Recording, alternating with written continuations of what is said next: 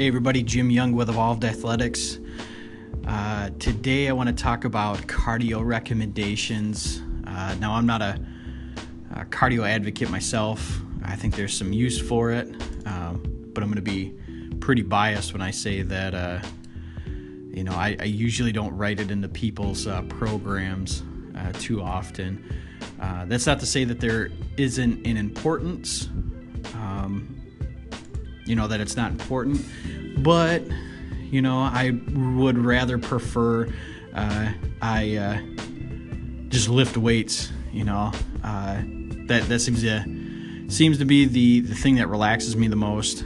There is some research that indicates that you do get some cardioprotective benefits from just lifting weights and not necessarily by adding cardio in there. However, just to clear it up, the American College of Sports Medicine does have a recommendation on cardio activity for general health.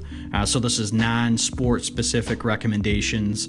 They recommend as frequent as 3 to 5 days or more of moderate to vigorous intensity, roughly 30 to 60 minutes typically of, again, moderate to vigorous intensity.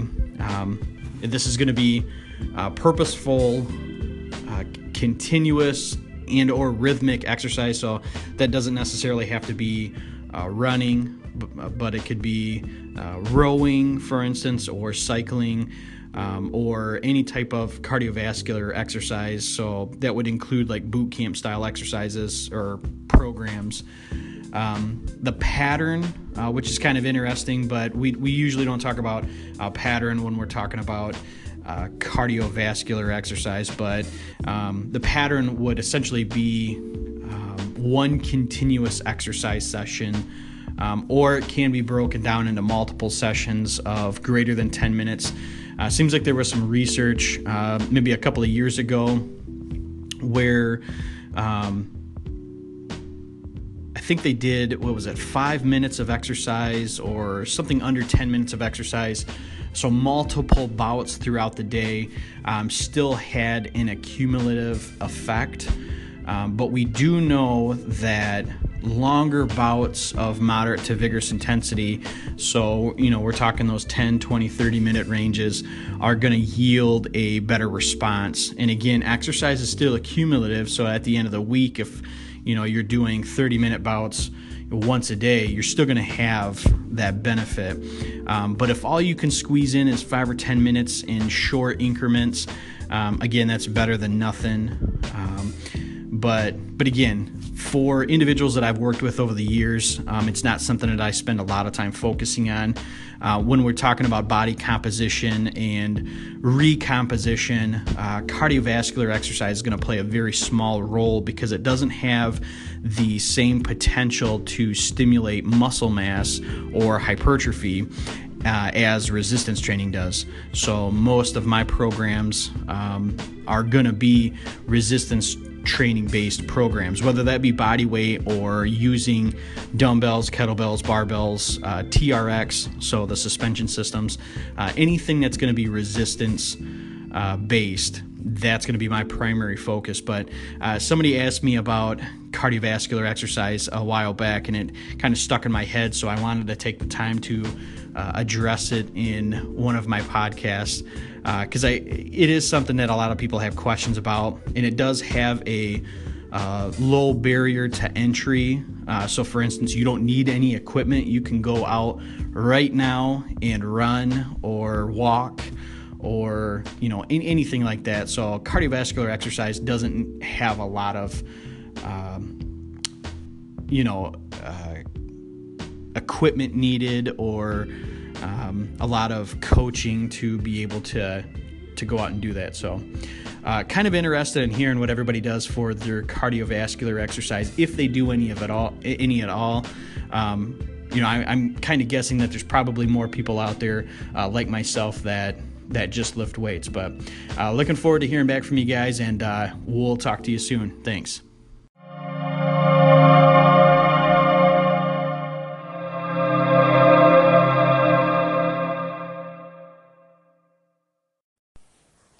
I just thought I would call in because I was listening to your piece about cardio. Now, obviously, I come from a different place because I'm a marathon or ultra runner, so I guess 99% of what I do is cardio. But also, I do add weights in there as well. I just wanted to say, I think each complements each other, kind of thing. If you're a weightlifter, I think absolutely a small amount of cardio is not a bad thing at the end of the day. And also, there used to be a theory that if you're a runner, you didn't go near a gym, and I disagree with that as well, because a strong core to me comes from strength training and can make you ultimately a better runner. Maybe small amounts of cardio can make somebody a better, stronger person in the gym. Just my thoughts, and good to hear. Hey Simon, thanks for the call in. Yeah, you're absolutely right. I think there is some benefit to cardio, and yeah, at the end of the day, it's going to be, what the person's preference is.